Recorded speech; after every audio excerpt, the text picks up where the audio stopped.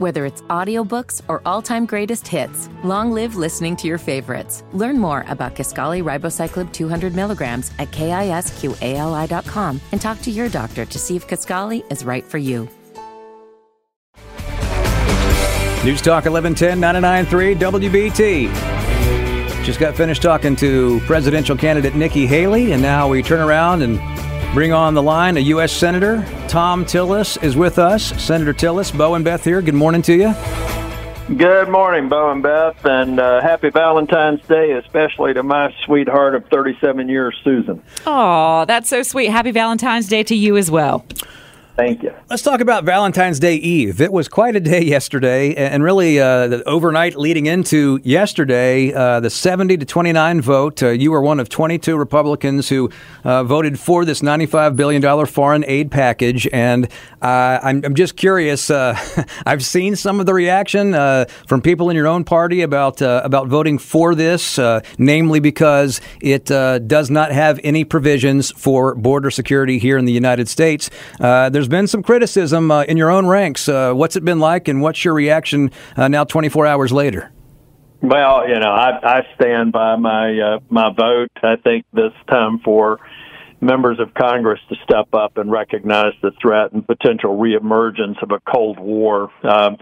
I think that we had 22 members vote for it. I think there were more that were sympathetic to it. Some just ended up yielding to what I think are bogus arguments against it, and a very, very critical time in American history. And I'm not going to be on a dark chapter in American history where we decided to isolate and let Russia reemerge as a malign global threat.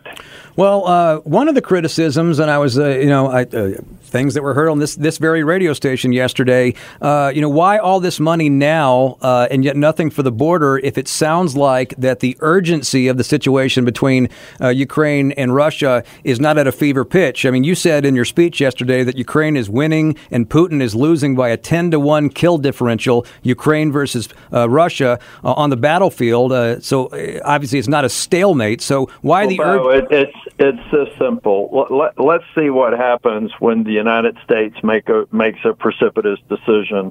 It looks a lot like Kabul in Afghanistan a couple of years back. If we create a void there by equivocating on our support to Russia or to Ukraine, then this coalition of 50 nations will begin to crumble, and our reputation will be damaged. It will be a perfect time for Xi Jinping to move into Taiwan, and it will be a perfect time for other malign actors like North Korea and Iran to really test our resolve.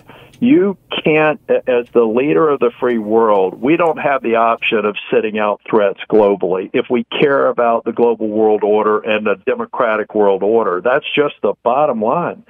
And again, I've got to remind people there were a lot of falsehoods. I told people I was going to take this vote and come back to North Carolina and explain it. Falsehood number one, all this money is going into plane loans to Ukraine. $35 billion is going to our military industrial base to fix what we now know is a gaping hole that we didn't know until Russia invaded Ukraine. $35 billion. For every dollar going to Ukraine, $2.50 is going to the U.S. military industrial base to be better prepared, because God forbid that had been a NATO ally that Russia invaded and we discovered the weaknesses that we now know have to be addressed. That's just one example.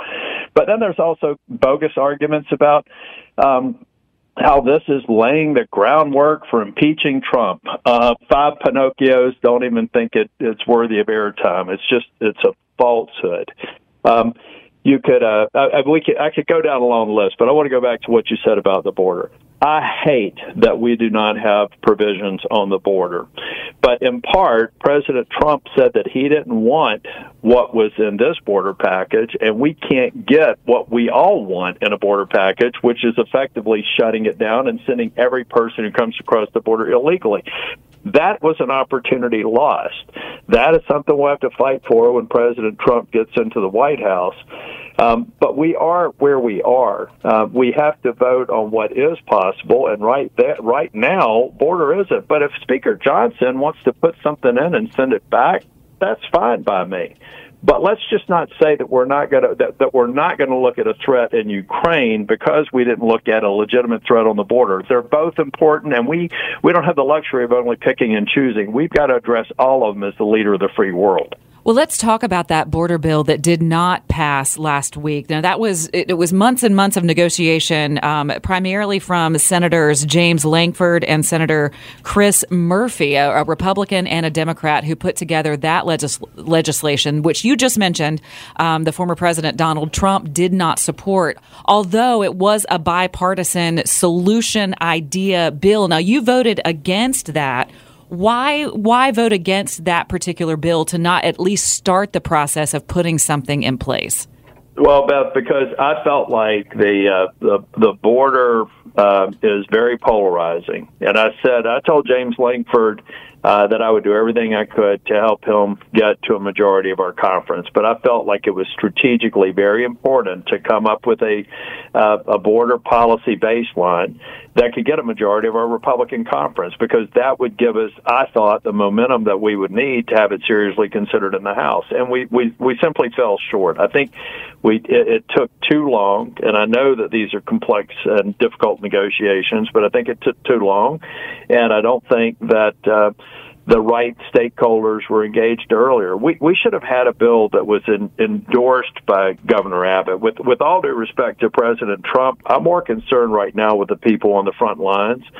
So if we could have crafted a bill that not only had the Border Patrol Council's endorsement, which it did, but Governor Abbott's endorsement and active involvement in it, as an example, other law enforcement, that's what I was hoping we would get out of the negotiations so that we could get a strong bipartisan Republican majority vote out of the Senate. I thought that would provide it heft in the House. That didn't happen, and I've said months ago that if we couldn't get a majority that I wasn't going to vote for it, because I thought it was a wasted effort in terms of getting any kind of attention in the House. So what was it about that bill, in your mind, based on the conversations that you had behind closed doors? What was it that wasn't something that Abbott could endorse, or that other Republicans in the caucus couldn't endorse? I'm not really sure, but I think people need to know that the Border Patrol Council is the law enforcement at the border. The fact that they endorsed it should have given people an indication. These are people on the front lines who die, actually. A couple every year die in the line of duty trying to do their job in this failed Biden administration on border enforcement. I think it would be taking that and going down to Texas, going down to a red border state, and say, Governor Abbott, what do you need to protect your folks? And the fact of the matter is there were a number of things in this bill that Governor Abbott, I believe, did respond positively to, but I'm not sure that he had a pen or active involvement in the negotiations. I think that would have been another component that could have gotten us to a broader base of support by Republicans. But it didn't happen, and now we have to move on and hope that the President Trump, when he gets elected next year, in fact, he says he has all the tools he needs. We'll see next year, and I hope he is. I hope he does. Really quickly, is there anything to what the Democrats are saying, that Republicans are using this just to keep this a campaign issue? Is there any truth to that? No, and my goodness, look, if we pass this bill, Beth, President Biden he has created such an enormous problem that this is going to be an issue in November. If we had passed the bill and he started implementing it today, hundreds of thousands of people are going to cross the border. Almost 2 million now gotaways, people coming in this country, avoiding detection at the border. This administration owns this travesty, and I think that President Trump is wise to run on it, because we all know that President Trump's going to do a better job. He may not have all the tools that James Lankford had hoped to give him, but we know that we will see reduced crossings once he comes into office. And this bill not passing, there was no members were not opposing it because they felt like it was giving Biden a win. Biden has felt that the damage is so profound that there's no amount of work over the next 8 months that could fix the situation for Biden.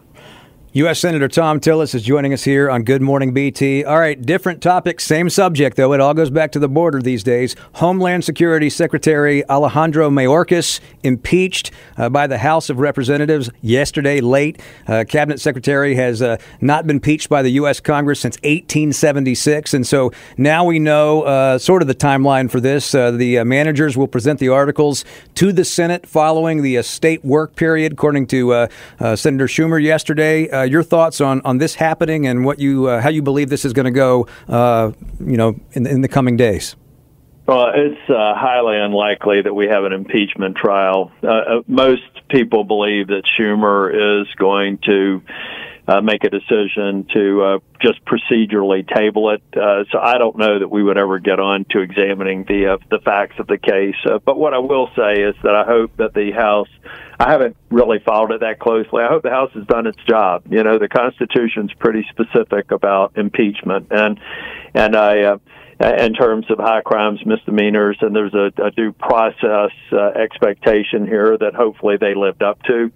But at the end of the day, I don't think Schumer even gives it as a chance to air those sorts of issues. I believe he tables it fairly quickly, and that it's probably done in 24 hours if he doesn't use some other device where it's not even disposed of, referred to a committee. He's got a couple of options, and I think he'll exercise them. U.S. Senator Thom Tillis, we always appreciate your time. Thanks so much. Yeah, you guys take care.